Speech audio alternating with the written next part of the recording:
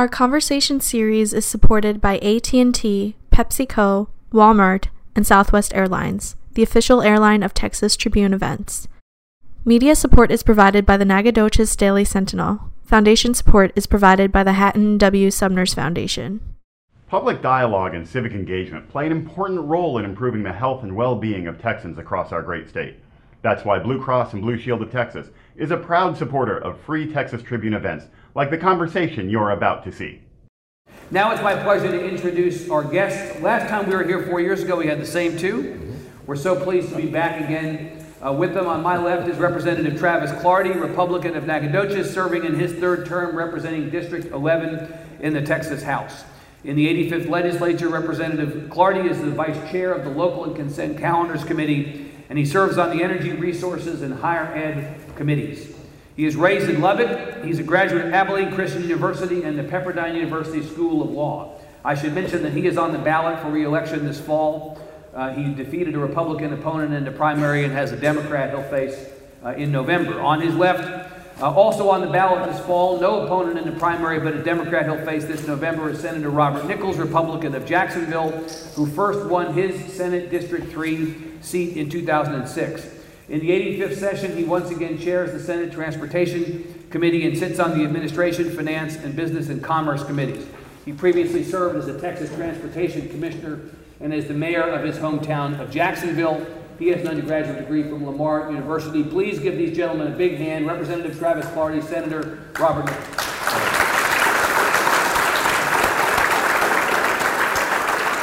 I thought, Representative Clardy, since we're on the campus of a higher ed institution and you are on the higher ed committee, and we both, all of us, know that education continues to be the thing that we spend the most on of anything in the state of Texas. We might talk about higher ed first. Come to public ed in a second.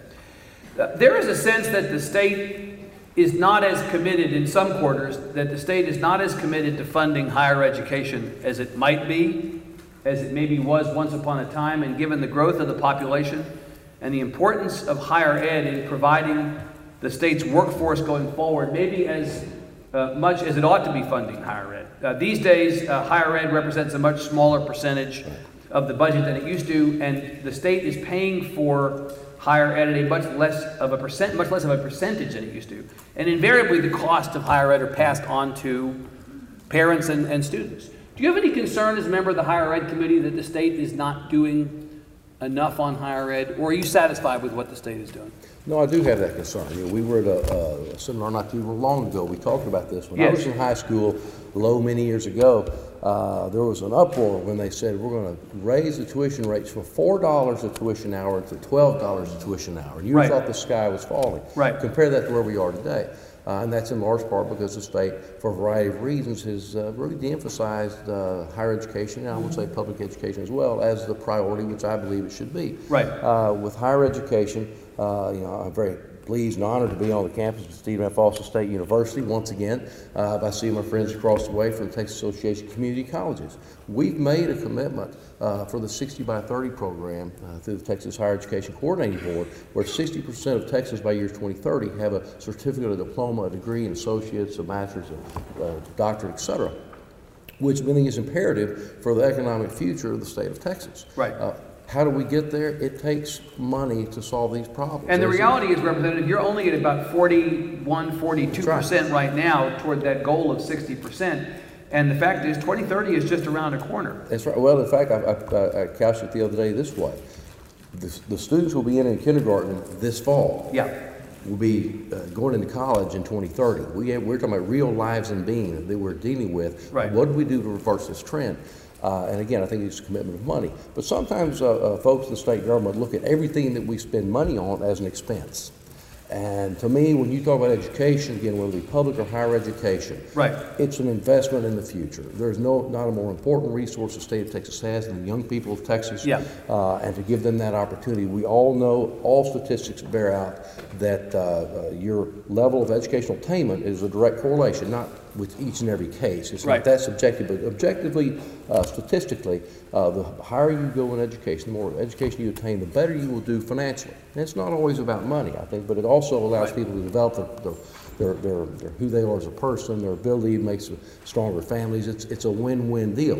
And so I really think we should invest more money in higher education. Chairman Nichols, I like what Representative Clardy has done. He set this up as an expense versus an investment. Maybe we need to stop thinking about higher ed as an expense and start thinking about it as an investment. This was a conversation we had a couple sessions ago when the state made a decision to put more money into transportation.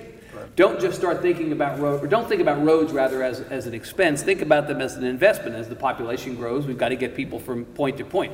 What is higher ed but getting people from point to point, right? Higher ed builds the economy. We've got jobs will follow and industries will invest where there is an educated workforce. Right. If we, as a state, do not put investment into our higher ed as well as our public ed, right, they will go up other places. And so the state actually, I believe, has done a pretty good job of investing, and will continue to invest in our higher ed as well as our public ed. You're satisfied with the level of investment in higher ed now? We have trade-offs. As you get into the budget cycle, there's only so much money. Right. And we take each university and each line item and study it individually. I'm on finance. Right. Have been. You know the budget. Yeah. And so there are certain items in the budget that are driving everything else out, like Medicaid. The numbers are percentages of federal decisions that push money out. Yep. But we still believe that the investment in higher ed, and we continue to expand. Yeah. The state is making a $46 million investment in Stephen F.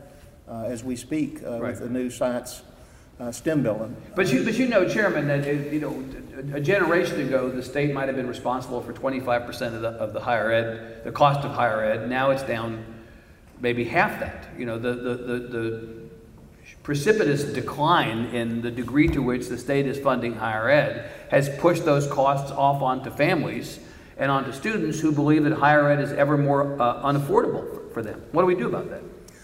I'm very concerned about the size of the debts some of these students get themselves in. Right, and that's part of the 60 by 30 plan as well, right, is to try to reduce debt. That is a terrible downward spiral. Right. Some of these loans are too easily available and they spiral out of control. And I know that I worked, when I went to school, worked and helped pay my own tuition and stuff like that. Didn't push it off of my parents and didn't borrow. Right. We did it, and that's still available today. But I think I would come back and say the state is investing in higher ed, maybe not to the same percentage it was, but when you look at the overall numbers, those numbers have grown. Yeah. They have grown. Right, well, as the population of the state has grown, right? And you know, in the same way, Representative Clardy, on the public education side, you hear a similar complaint that the state has largely gotten out of the business of funding public ed to the degree that it used to. We're adding 82,000 kids to the public education system a year, and yet the cost of funding public education is increasingly being passed off to local taxpayers in lieu of the state contributing the percentage that it used to as well. This seems like a pattern here of the state getting out of the business of funding education and passing it down to the local user. Well, I do think in state government there's a broad support across the aisles in both chambers for education conceptually. Right. The problem is, as the senator points out, that you have the Medicaid dollars and the squeeze from these. There's, I think, we're at 80% of the budget is already spoken before we show up. You do a single thing, right? And there's 20% that we have some discretion over and how to spend that, and that number's being shrunk with each passing session. But I do think if there's one thing I hope that we can attack this next session, I think we should have done it last session. Rather than approach the tax issue, I think we've had the tax tail wagging the budget dog, wagging the public education dog. We really do need to focus on fixing our public school finance portion. That really, that's where the money is. So yeah. People complain about the property taxes. Over half of that comes from your local public. So if you fix public education finance, then you're going to be able to fix property. I think it goes hand in glove, but you need to pick the problem up at the right place. You said that you wish that you had done it last session. Why didn't you? It's a good question. And of course, a lowly representative from Nacogdoches only has so much influence on how decisions are made. But I do think among the members there was a really strong desire. The Supreme Court had ruled that it was what's the expression? Lawful but awful. Lawful but awful. It was unfair but not unconstitutional.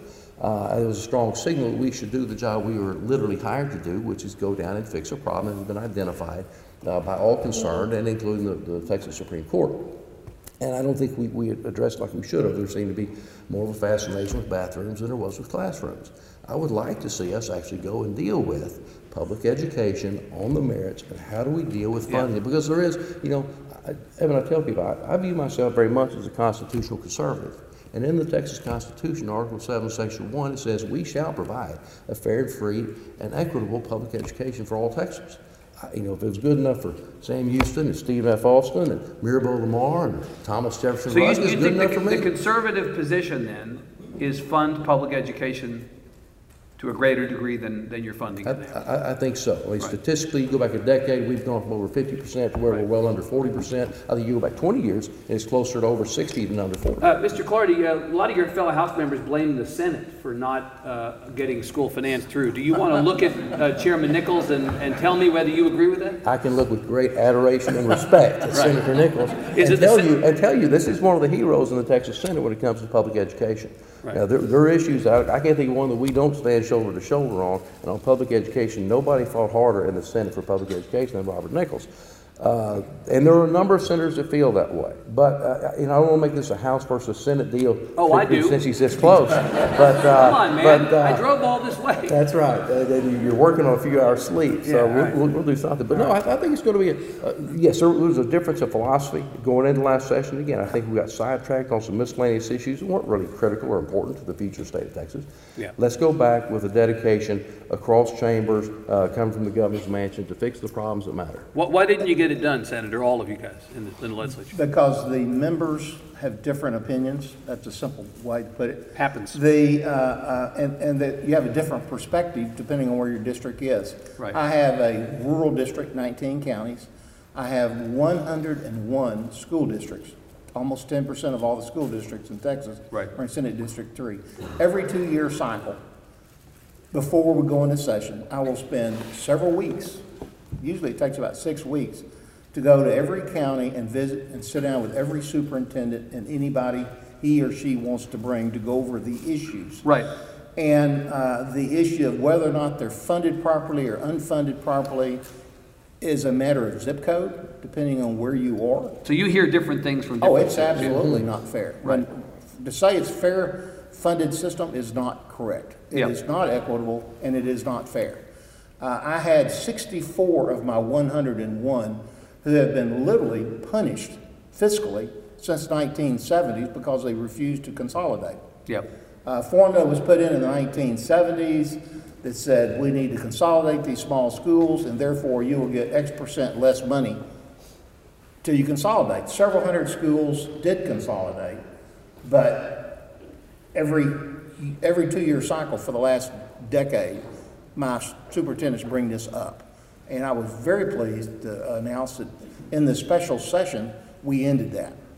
So 64 of my school districts are now going to get more money. Still not totally fair, but when you've got a asset base that has a lot of national forests and ag land and stuff like that, you can raise a penny, 2 cents, 5 cents, 10 cents, and it's not going to move the needle very much. If you go out to where we have the nuclear power plant out in Comanche, Glen Rose, they raise it 1 penny, it brings in a ton of money. Yeah, and that really proves, Chairman, that you can't have a one-size-fits-all school finance plan because you've got, as you say, 1,200 and some odd school districts, 8,600 and some odd schools in the state, and every one of those districts and every one of those schools is different. Right? 12 years ago, 2006 was the last time that the legislature actually tried to address public education funding. And it was because of the Texas Supreme Court. And I was not a voting member, but I had already won my election. And so I went to every committee meeting, was on the floor, actually participated in the caucuses when they broke out. And it was a very interesting caucus. It was not Republican versus Democrat caucuses, and it wasn't urban versus rural caucuses. It was winners versus losers. And you have a bell-shaped curve. Half the schools in the state get more than the middle, and the other half get less than the middle. And so when I talk to my county... And that's not by party, right? There are winners that are in blue parts of the state, red parts of the state, and losers in blue parts of the state, red parts. Correct. There's losers in the urban areas as well. And, as I talk to some of my counterpart, let's say in Harris County, and I say, well, how many school districts do you have? Let's say 2. And his or her whole idea Right. of what's right or wrong about public education is what's going on in those two school districts.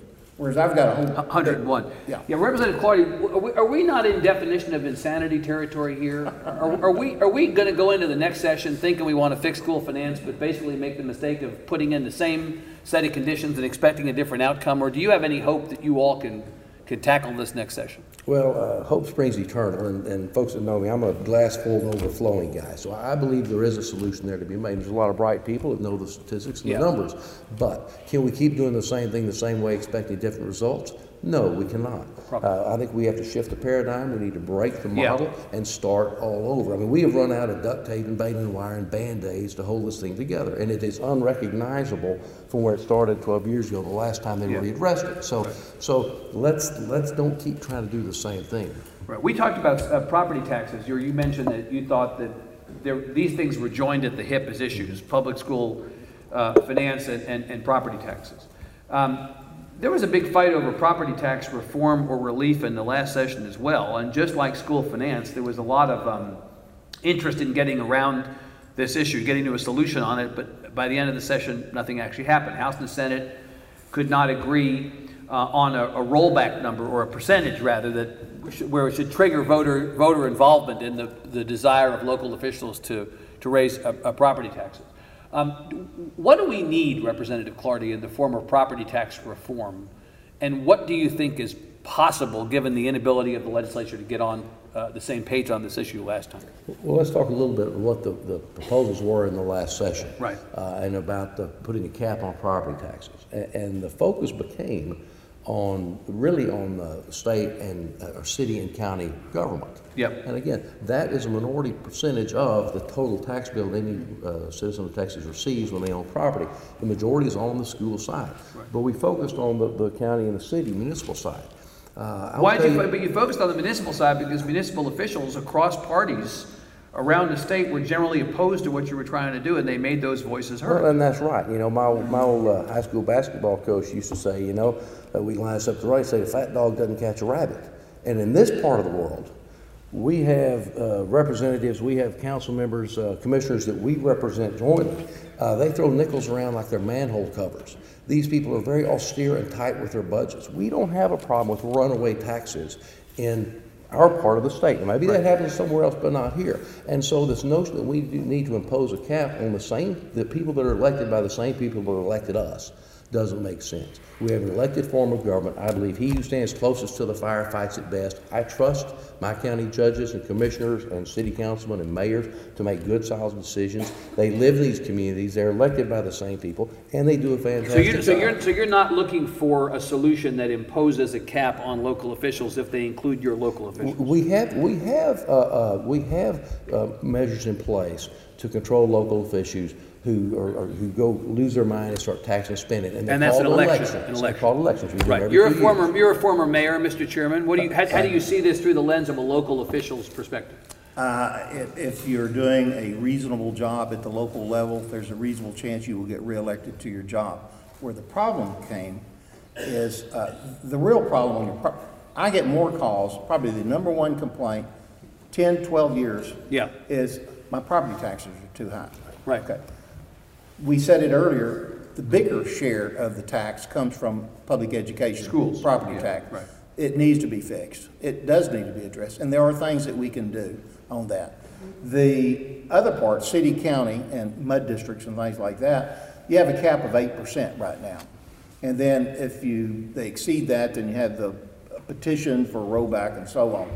But it has not always been 8%. It used to be 5%. If you go back to the Jimmy Carter days, where we had hyperinflation, 18% interest rates, city, county governments could not operate with the dollars of the day. So they raised the rollback from 5 to 8.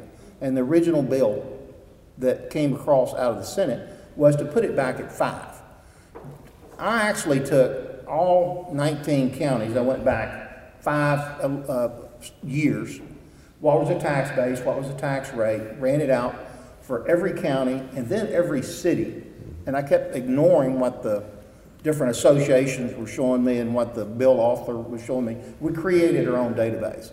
And what I saw in our rural counties, the county commissioners and mayors and city councils in 18 of my 19 counties, I thought did an excellent job. Typically 1.5%. Okay, so who was the bad actor? The bad actor was Montgomery County on the south end. They were increasing people's property rates, homeowners 10% per year, every year. Right. Every year. Right. And these people were getting pushed out of their homes. They would have to leave and go. But isn't Representative Clardy right, Mr. Chairman, that all the residents of Montgomery County had to do to fix that problem was vote the bastards out? Yeah, but it doesn't. But what happens is when you get into educating the public on whose fault is it, it gets a lot trickier.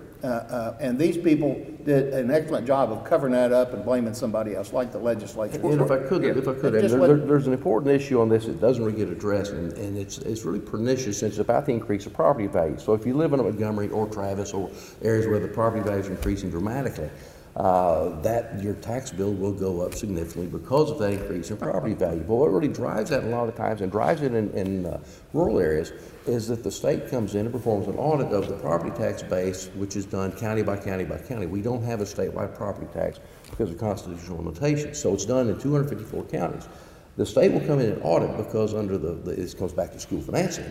For you to get the money fully back from the state, you have to prove that you've had maximum local value, that you've done necessary local exercise to recover those taxes, regardless of whether you pay it back to the state under Robin Hood or keep it all local. You still have to show that you've hit those local values. So the state will come in, spot audit, and regularly, frequently. And so it's really not driven by, I think, by the commissioners of, let's just use Montgomery County, who should not be described in the way that you said. But I don't represent them, but I imagine they're pretty good people. I do represent them. and what they did for 5 years in a row, property values in the high growth area shot through the roof. They left the property tax rate the same. And the only reason that people's property taxes did not increase more than 10% per year on their own was because of statutes that were built in. Right. You cannot go higher than that. And finally, the locals figured it out. And on the 5th year, they lowered the tax rate and passed a resolution asking the legislature to cap it at 5. But Chairman Nichols, when you all monkey with property taxes at the state level, and Representative Clardy is correct, there's not a state property tax, but you have ways that you can jimmy with it. Do people actually feel any property tax relief? I mean, I'm going back to 2006 when you all did that big swap out with the business. I mean, people didn't even realize that they had a cut in their property taxes. Nobody got a check. Nobody felt like there was much relief. I just wonder the degree to which you all believe the public is so exercised about this, but the public doesn't even feel the benefits of the work that you do. And that's why I say the largest complaint I get in Senate District 3 over the past 10, 12 years is property taxes. People do not understand it. All they see is they see their bill. What happened was we literally cut the property tax for schools from roughly $1.50 down to $1. And you would think that would show up 50-cent savings. It really did not, because we had so many school superintendents who went out with their board members and their public and said, hey, we can build these new campuses, we can build a new stadium, and your property tax won't go up. In other words, they absorbed that rate increase with bond issues and stuff. Right. You mentioned as the member of the Finance Committee, Chairman Nichols, that you understand the state budget, that there's a finite amount of money that we could spend every 2 years. I think the last state budget was about $216 billion, something over 2 years. Maybe I have that a little bit off, but it's in that vicinity. And, you know, we'll have a little bit more money next time, but we'll have big challenges in the next budget because of Harvey and because of things that you all kicked down the road from the last session. So anybody who goes into this next budget cycle thinking there's going to be a lot of money to spend on new programs is going to be disappointed. So you're going to have to think about adding by subtracting. Where can you cut? If I ask Republicans and Democrats about, consistently, both parties, where do you think there's an opportunity potentially to cut to save some money that you could put then into things like public education? What I hear very often is border security. That you all have spent $800 million on border security each of the last 2 sessions. You now have a Republican administration that wants to be tough on the border. This is primarily a federal responsibility. That's what we heard when Obama was in the White House. Do you think this is finally a session where you all can dial back the amount of spending on border security? I do not think the federal government is there yet. I think they're headed that direction, and as soon as they get there, then I think we could start tapering off as they reach up. But I haven't had very many people in the district say, move our troops, our DPS away from the You think border. it's too soon? Oh, yeah. I still see reports. I get them several times a month of how much drugs that they have picked up, drug cartel people. Yeah. They're picking up people not from Central America, but from Morocco, from India, from Sri Lanka, all over the world are coming in our southern border across the Rio Grande. Had they not been there, they wouldn't have caught So them. you think the problem is still enough of a problem that the state's going to have to spend something similar to what it spent last year? Yes, but I think the federal government, the president has said he wants to increase border protection, and I think they will. As early on in his administration, as he moves that stuff up, Yeah. I'm in hopes that we can pull our resources back, and we'll even be willing to sell them some of that equipment. We're not communists. We'll be happy to sell it to Be them. capitalist about it, right? Representative Clardy, are you satisfied that the amount we're spending on border security is the juice worth the squeeze? Well, I will say the first two sessions, I guess it's the 83rd and 84th, I fully supported and stand by the decision we made to put nearly $1 billion a year, I think it's around $800 million a year Right. on the border, because our federal friends of the federal government were not doing the job. And I think it's fundamental to our Constitution. That's one of the essential jobs of the federal government is to defend the borders, defend the shores. That wasn't being done. We stepped in. Texans take care of our own business, and we took care of our own border, and it was successful. Right. I will tell you, I think the federal government has learned a lot from the lessons that Colonel McCraw and the others leading the Texas defense of the border have pushed. Instead of having inland ports or checkpoints, we defended the river. That's where the line is drawn on the maps and in reality. But there are things we can do to lean that operation up. There's technologies that have been developed. I think that by virtue of having been down there with that intense study, we can do a better job with. Well, there less were a lot of money. one-time expenditures Right, a lot of one-time in expenditures. those two tranches of money, were there not? So there was. And so I'm hoping we can scale that back. But let's just hypothetically, let's say we can drop that down to $300 million, that we can save $500 million in there. Well, you pointed out, Evan, it's a $216 billion biennial budget. $500 million is a lot of money. But is that really going to solve the problems we have in other places? And I would say no. So can you get there, subtract? Oh, but I additional guarantee you there are a bunch of advocates on issues, public ed and others, that would They love to have the that $500 $500 million back, Well, there's right? always people looking for money in Austin. That's one thing I've realized. Well, I'm talking about people not in Austin. I'm talking about people out here in your part of the... Right. And that actually gets me, Representative Clardy, to ask about East Texas and about rural Texas particularly, because I was saying to the president, I don't think that East Texas is in the conversation enough. We in Austin have a very Austin-centric view of the world. That includes business around the capital. The fact is it's a big state, and there are parts of the state like East Texas that probably ought to be more present in these conversations. And while the population changes in the state have made us more of an urban state and less of a rural state in terms of population, there's still an awful lot of Texas and an awful lot of Texans who are rural, right? So let me ask you about that.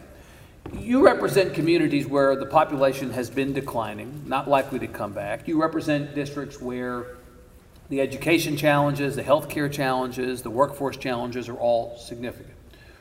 What do you do about that? How do you advocate in this legislature, given the direction that the state is headed, where population trends are headed?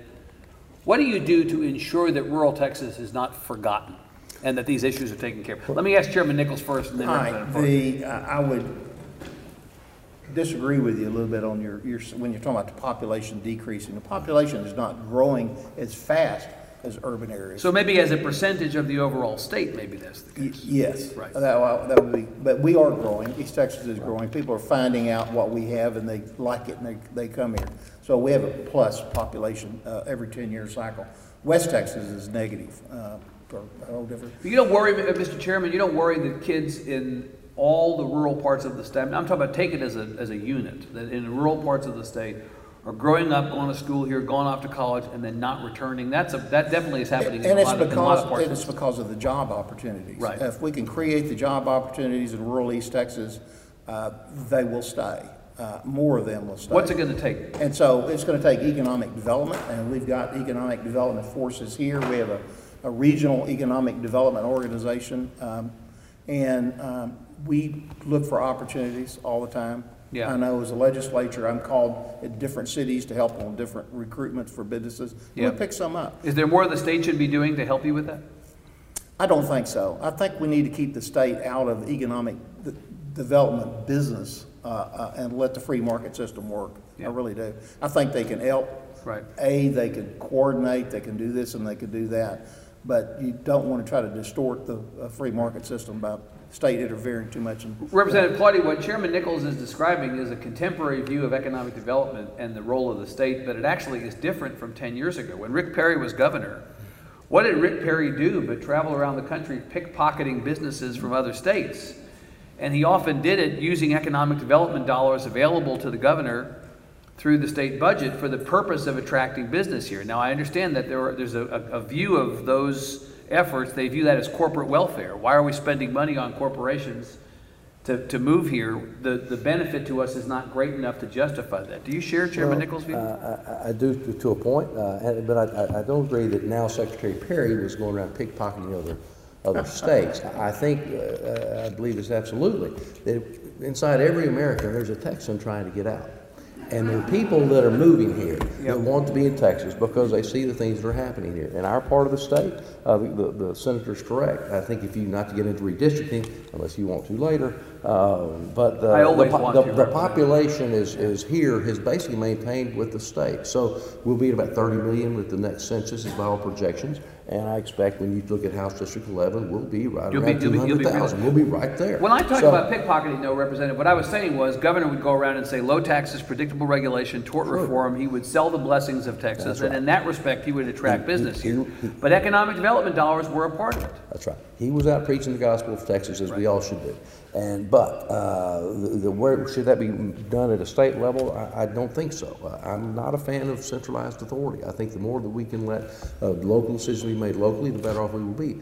In our area, we have strong economic development corporations in our counties and in the region that know what's important here. But for too long, the thing that I do think we are on an unsustainable trajectory in Texas, in that we can keep concentrating our populations in the cities. In East Texas, we are blessed to have the vast majority of the water. Because of that, we also have a place where we generate a vast majority of electrical production. Right. We also have great public schools and teachers who produce fine students who then move to the city. So we make all electricity, we send it to the city. We have all the water, it goes to the city. We raise the kids, they go to the city. Well, it's time for, instead of us sitting in the Mount of Muhammad, it's time for Muhammad to come to the mountain.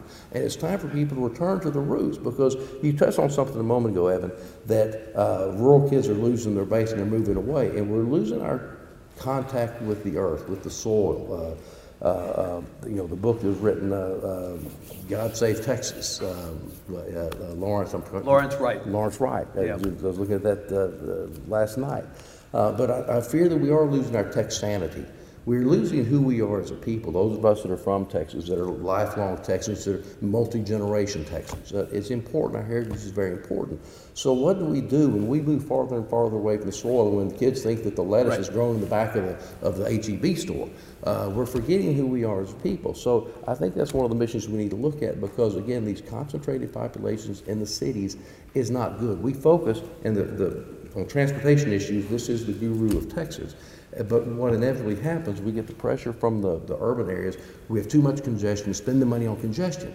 So developers buy more land, they put them on a farm market road, they get congested, we need money, build us a super highway, and we just repeat that over and over and over, rather than saying, we've got water, people, resources in East Texas. It's a beautiful place to live. There are a lot of folks watching this that do not want to live in the concrete jungle. They would love to be in a place that's as beautiful as Nacogdoches or Jacksonville, and in a place where they can raise a family and they can hunt and fish in 15 minutes instead of 2 hours. So. Your question really started out, how do we in the rural area make sure that we're not missed out or overlooked and stuff? And we kind of went in this other path. But if you come back to that, it's important for each of us.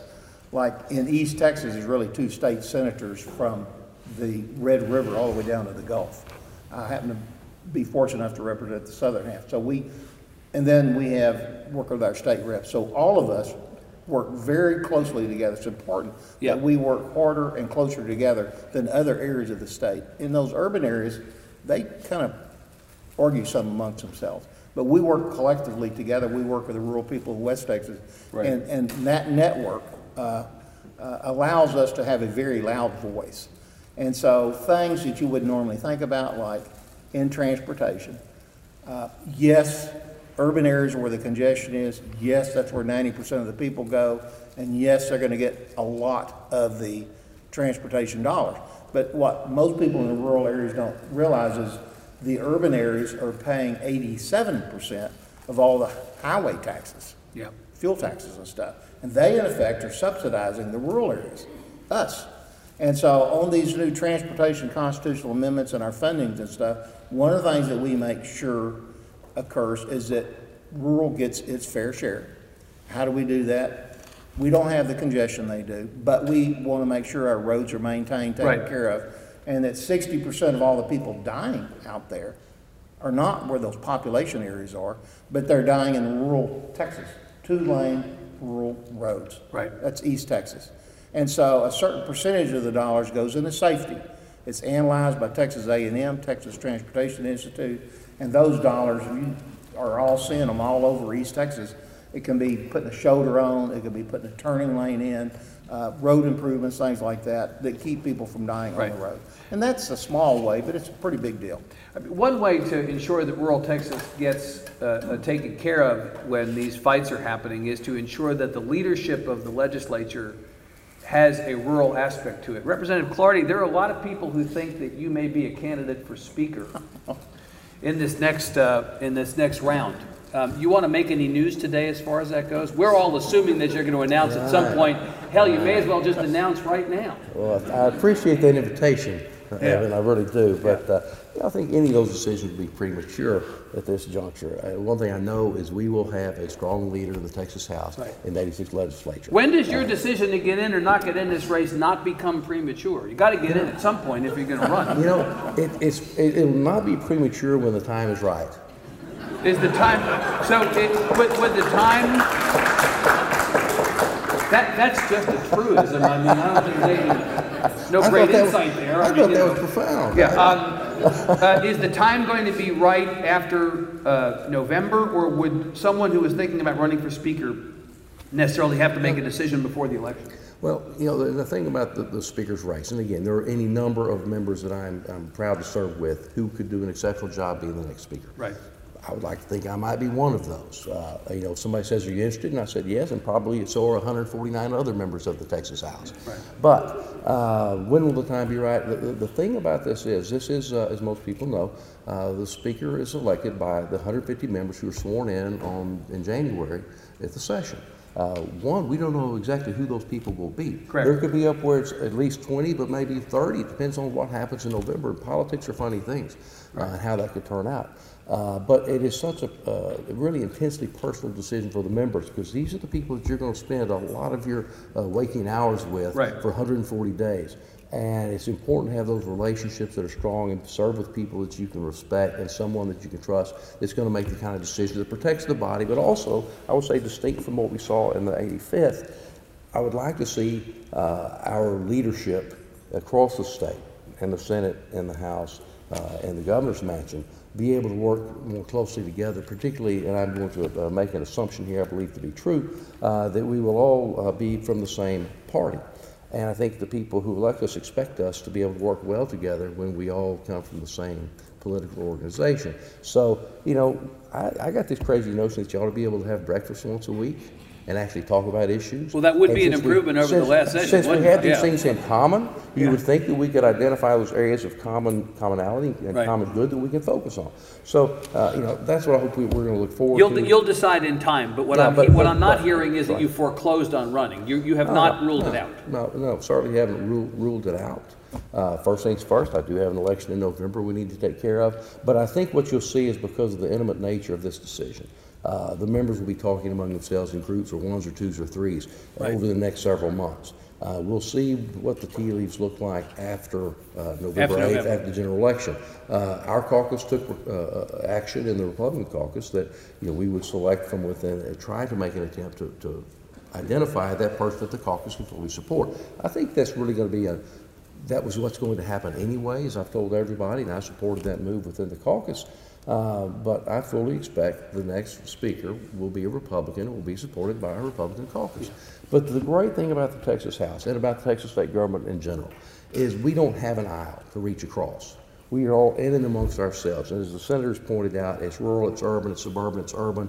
But the one thing I think we all share genuinely is a love of Texas and doing the right thing. And so I'm confident we're going to come up with a good leadership in the House and a more productive session in the 86th. Chairman, the representative is talking about the November elections, that we don't know what's going to happen. No, this is Texas. we know what's going to happen in all likelihood, but there is this question of whether the national political environment is going to visit itself upon us. Texas tends to be insulated from a lot of that stuff. Legislature right now is 95-55 Republican to Democrat in the House, 20-11 Republican to Democrat in the Senate. Are you expecting very much change? Do you see something? There are some members of your party in the legislature who are putting up a warning flag that some of what we've seen elsewhere could happen. I'm not really going to comment on the House side. One of the things I learned in the Senate was that the Senate should stay out of House politics. So Amen. I'm not going to make predictions. Are you the only senator who's learned that? Because it seems... There's some members that have not learned that yet. Yeah. I will say that. They keep sticking their nose in it. You think the Senate's going to look the same way it does next time the way it did last time? One of the things that concerns me is not so much the rural area on your Senate members, but in the big urbans, and I'm talking about the Dallas County, Travis, Tarrant County, Harris County, where in the Clinton versus Trump, Clinton did so well. Right. We have 3 Republican state senators that are up for re-election where in their district that Clinton beat Trump by a handy amount. I'm talking about 8, 9, 10%. Well, I think Clinton beat Trump in the Huffines district. Trump won by just a hair in the Burton district. And then I think in Senator Huffman's district it was pretty close as well. So these are the 3 that you're talking about? They're pretty and that close. was before Trump got in. Right. Now they're madder than a hornet's nest. And so they, supposedly you have this blue wave. So you're worried about those 3, Huffines, Burton, and Huffman particularly? Absolutely, I'm concerned about those 3. Yeah. And I think handily, whereas those, they either lost or, like you said, it's a hair difference. And that was before what they call the blue wave. I think the blue wave can hit a red wall, but in East Texas. And so the first thing I did is there has not been a Democrat run for Texas Senate and Senate District 3 since the year 2000, 18 years ago. So this is the first time you've got a Democratic opponent? I've never run against a Democrat. Yeah. And so first thing I did was check, but we have worked with many of these other counties that typically were considered Democratic counties, and we think the party left them. But and I checked my Clinton-Trump vote, and Trump won by 78% in this district. And He so won by 78%. 78% Yeah. to 22%. You happy with the president? Yes. As a Republican, as a Yes. president, you're I wish he'd put his phone down and quit twittering, but yeah, I do like it. Representative Clardy, you happy with the president? I am happy with it, and I'll tell you the thing I'm most happy with.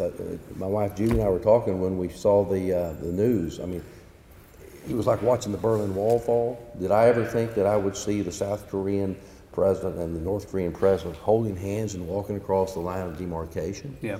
No, and that was brought about by You credit him for that. that. I do. It was an insightful foreign policy in a very unorthodox way, which does seem to be his style.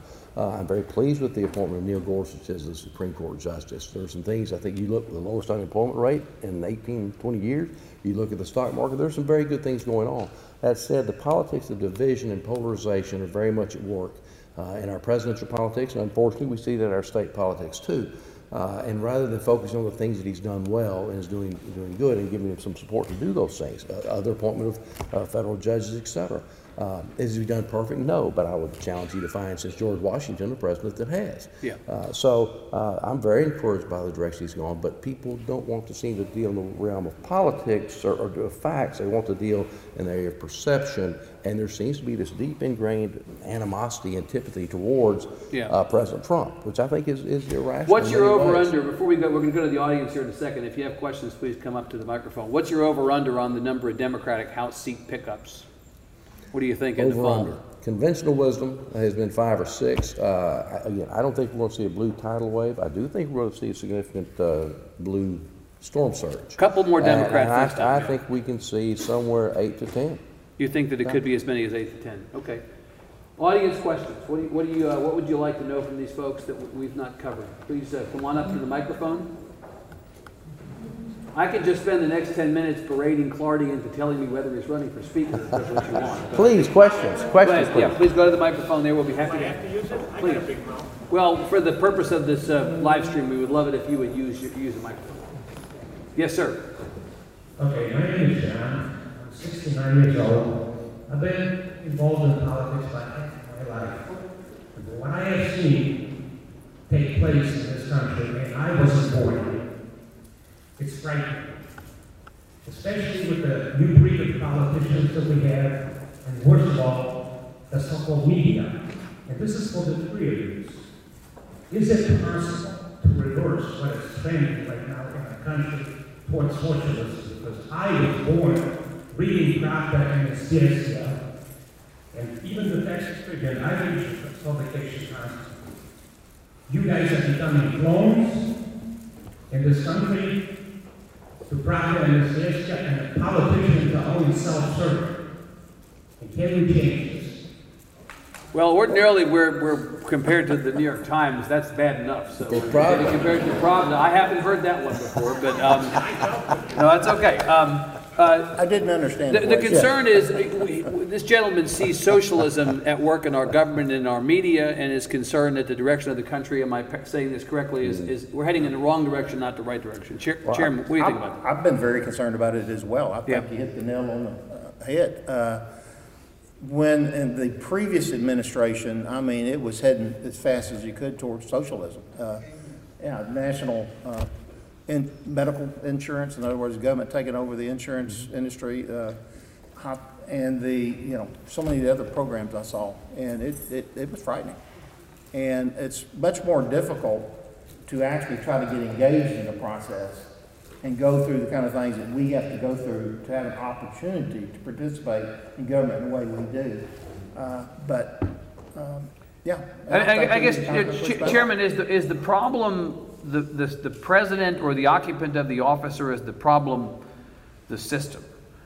Here we had an election in 2016 in which we completely overturned a mulch of government, right? We put in somebody who, I think up until election day, many people thought was not going to win. He comes in saying, I'm going to drain the swamp, and we're going to totally change the way government is run, but we're seeing deficits actually go up in the same way that many people complain were going up in the last time. I just wonder if maybe the problem is that everybody ends up becoming the thing that they despise when they get into government, and the system is the thing that's broken, not the people in the system.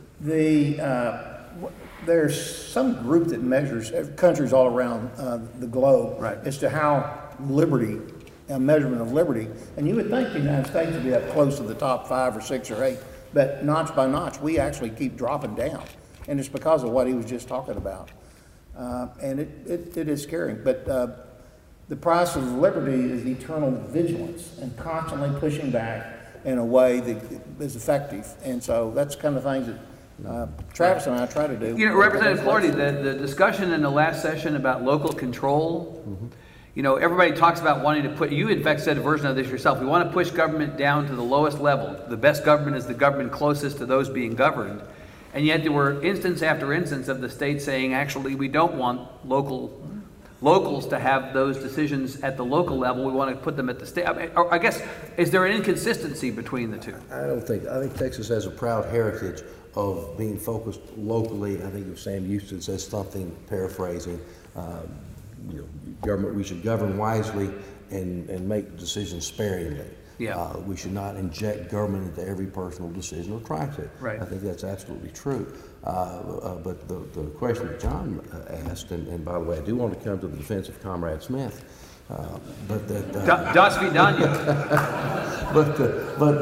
in all sincerity, I think there is a blending in people's minds in perception of what is going on in Washington, D.C. and the swamp and that morass, which is our federal government, and what we do in Austin. And there is a radical difference on how we govern in Texas, and I think we have stayed true to those constitutional principles established back in 1836 and 1845, the heritage of this state, and are very mindful of that. And which, by the way, there's a reason that when I took office in 2013, this isn't because of me, Texas was the 15th largest economy as a standalone country.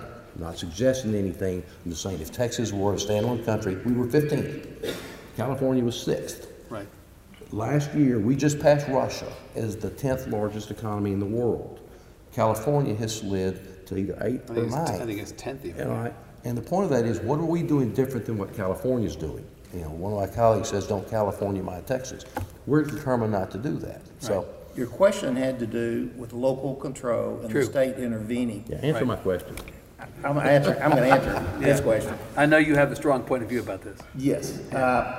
And I served for 9 years as city councilman and mayor, and I always hated it when the legislature, at the end, a couple months later, I'd get a document that told all the different things I had to do. I called them unfunded mandates, and it offended me. But as I look around the state, we see examples where some of these cities actually interfere with the free market, and they violate people's private property rights. Now, at what extent do we leave that alone, or do we step in? An example would be, if you own a tree in your yard, is that your tree or somebody else's tree?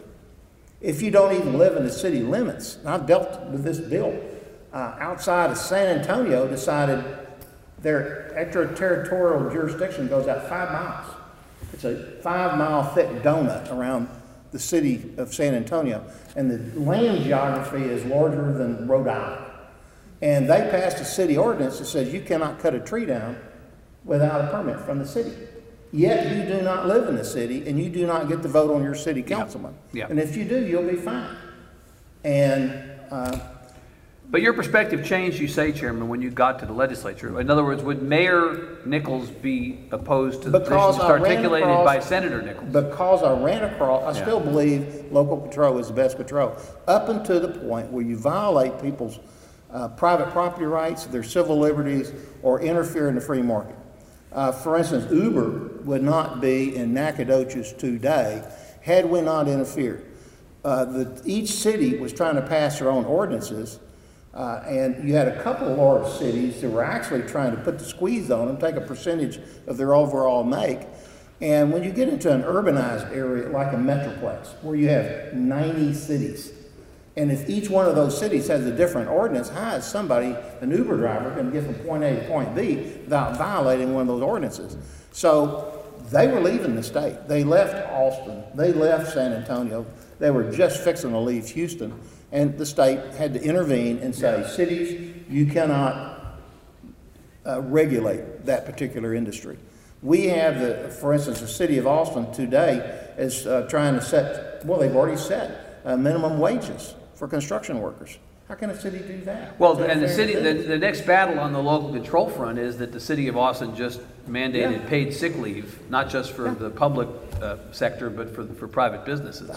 How can they do that? Yeah. But I think the standard we should apply, at least personally, is what I've developed. So I supported the fracking ban law that we passed, I think that was in the 84th.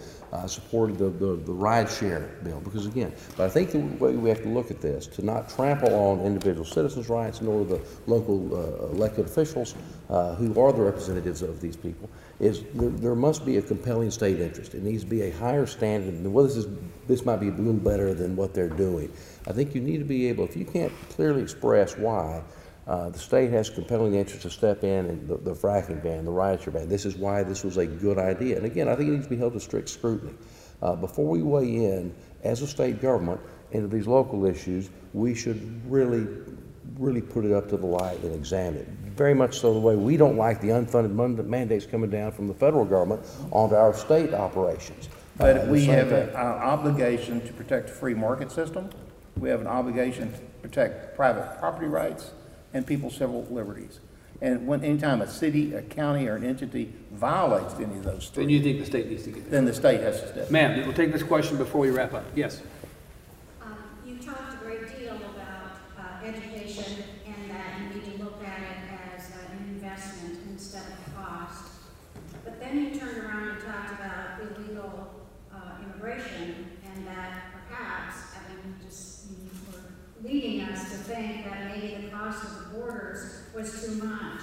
But maybe you need to think of that as an investment, because the cost of illegal immigration to our health care, to our education, to our workforces, to almost everything that has anything to do with, welfare. I mean, it goes on and on and on. So it seems to me that you need to rethink what you're saying and doing about protecting our borders, because it's an investment to protect Texans. So would you advocate for making certain that anyone who is here without status has no access to the things you just talked about?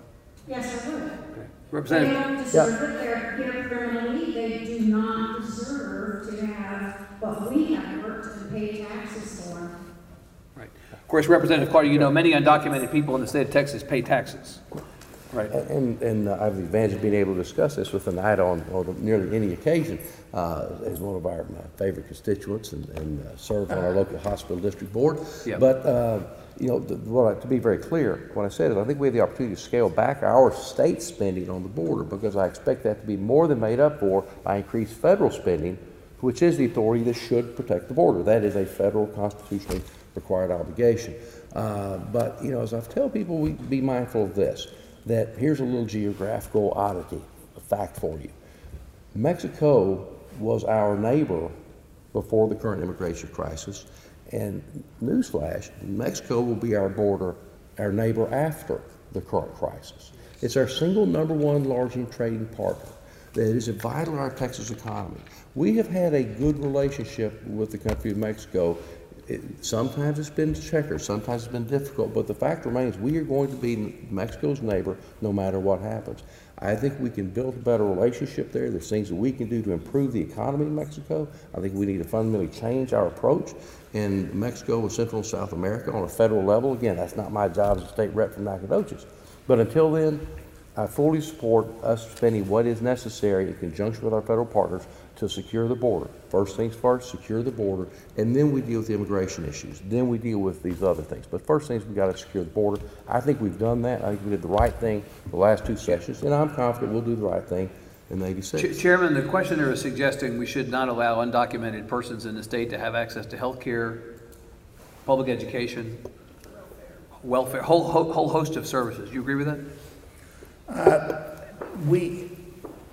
The state, at one time, some of the schools did try to push not accept those children and educate them. And the Supreme Court, the United States stepped in and said, they're here, you've got to. And so we're operating under a Supreme Court, U.S. Supreme Court, not Texas Supreme Court, mandate on the education thing. We create a magnet of jobs here that bring them across, and it's hard to get them back out. But even like the DACA program under the previous administration, as soon as President Obama said, we're not going to kick you out if you're 17 or under, billboards lit up in South America that said, now is the time to get your kids to the United States. And that's what happened. So you agree with the Attorney General who is now sued to end the DACA program? Yes, absolutely. You agree with the Attorney General to end DACA? I've got to be honest with you. I'm not sure why that suit was filed now. I've not read his suit. I'm familiar with the issue.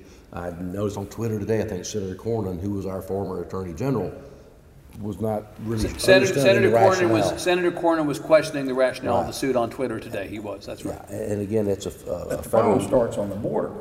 If you don't shut it down at some time, when Reagan was president in 1987, they said, we'll accept everybody here if you can prove you're here in 1987, and we're going to shut down the border. And we haven't had a president since that has shut down the border. They can shut down the border anytime they get ready, and they have not chosen to do that. So the state of Texas did the best we knew how to do, put resources down there to try to slow it down. And what we're finding out is, yes, there are people who are trying to come here to get health care, but also to work and get educated, to educate and find a better life for their children. But in that same mix are some really bad people. There's a lot of bad cartel people. There's people from countries all over the world. And they're not coming in here necessarily to get a job. They're coming in here to do bad things to us. Right. How is our time? Are we okay? We out of time? Okay, I'm very sorry we're out of time. Please give Representative Clardy, Senator Nichols a big hand. Thank you to Stephen F. Austin for having us. Thank you all for coming. We'll see you again.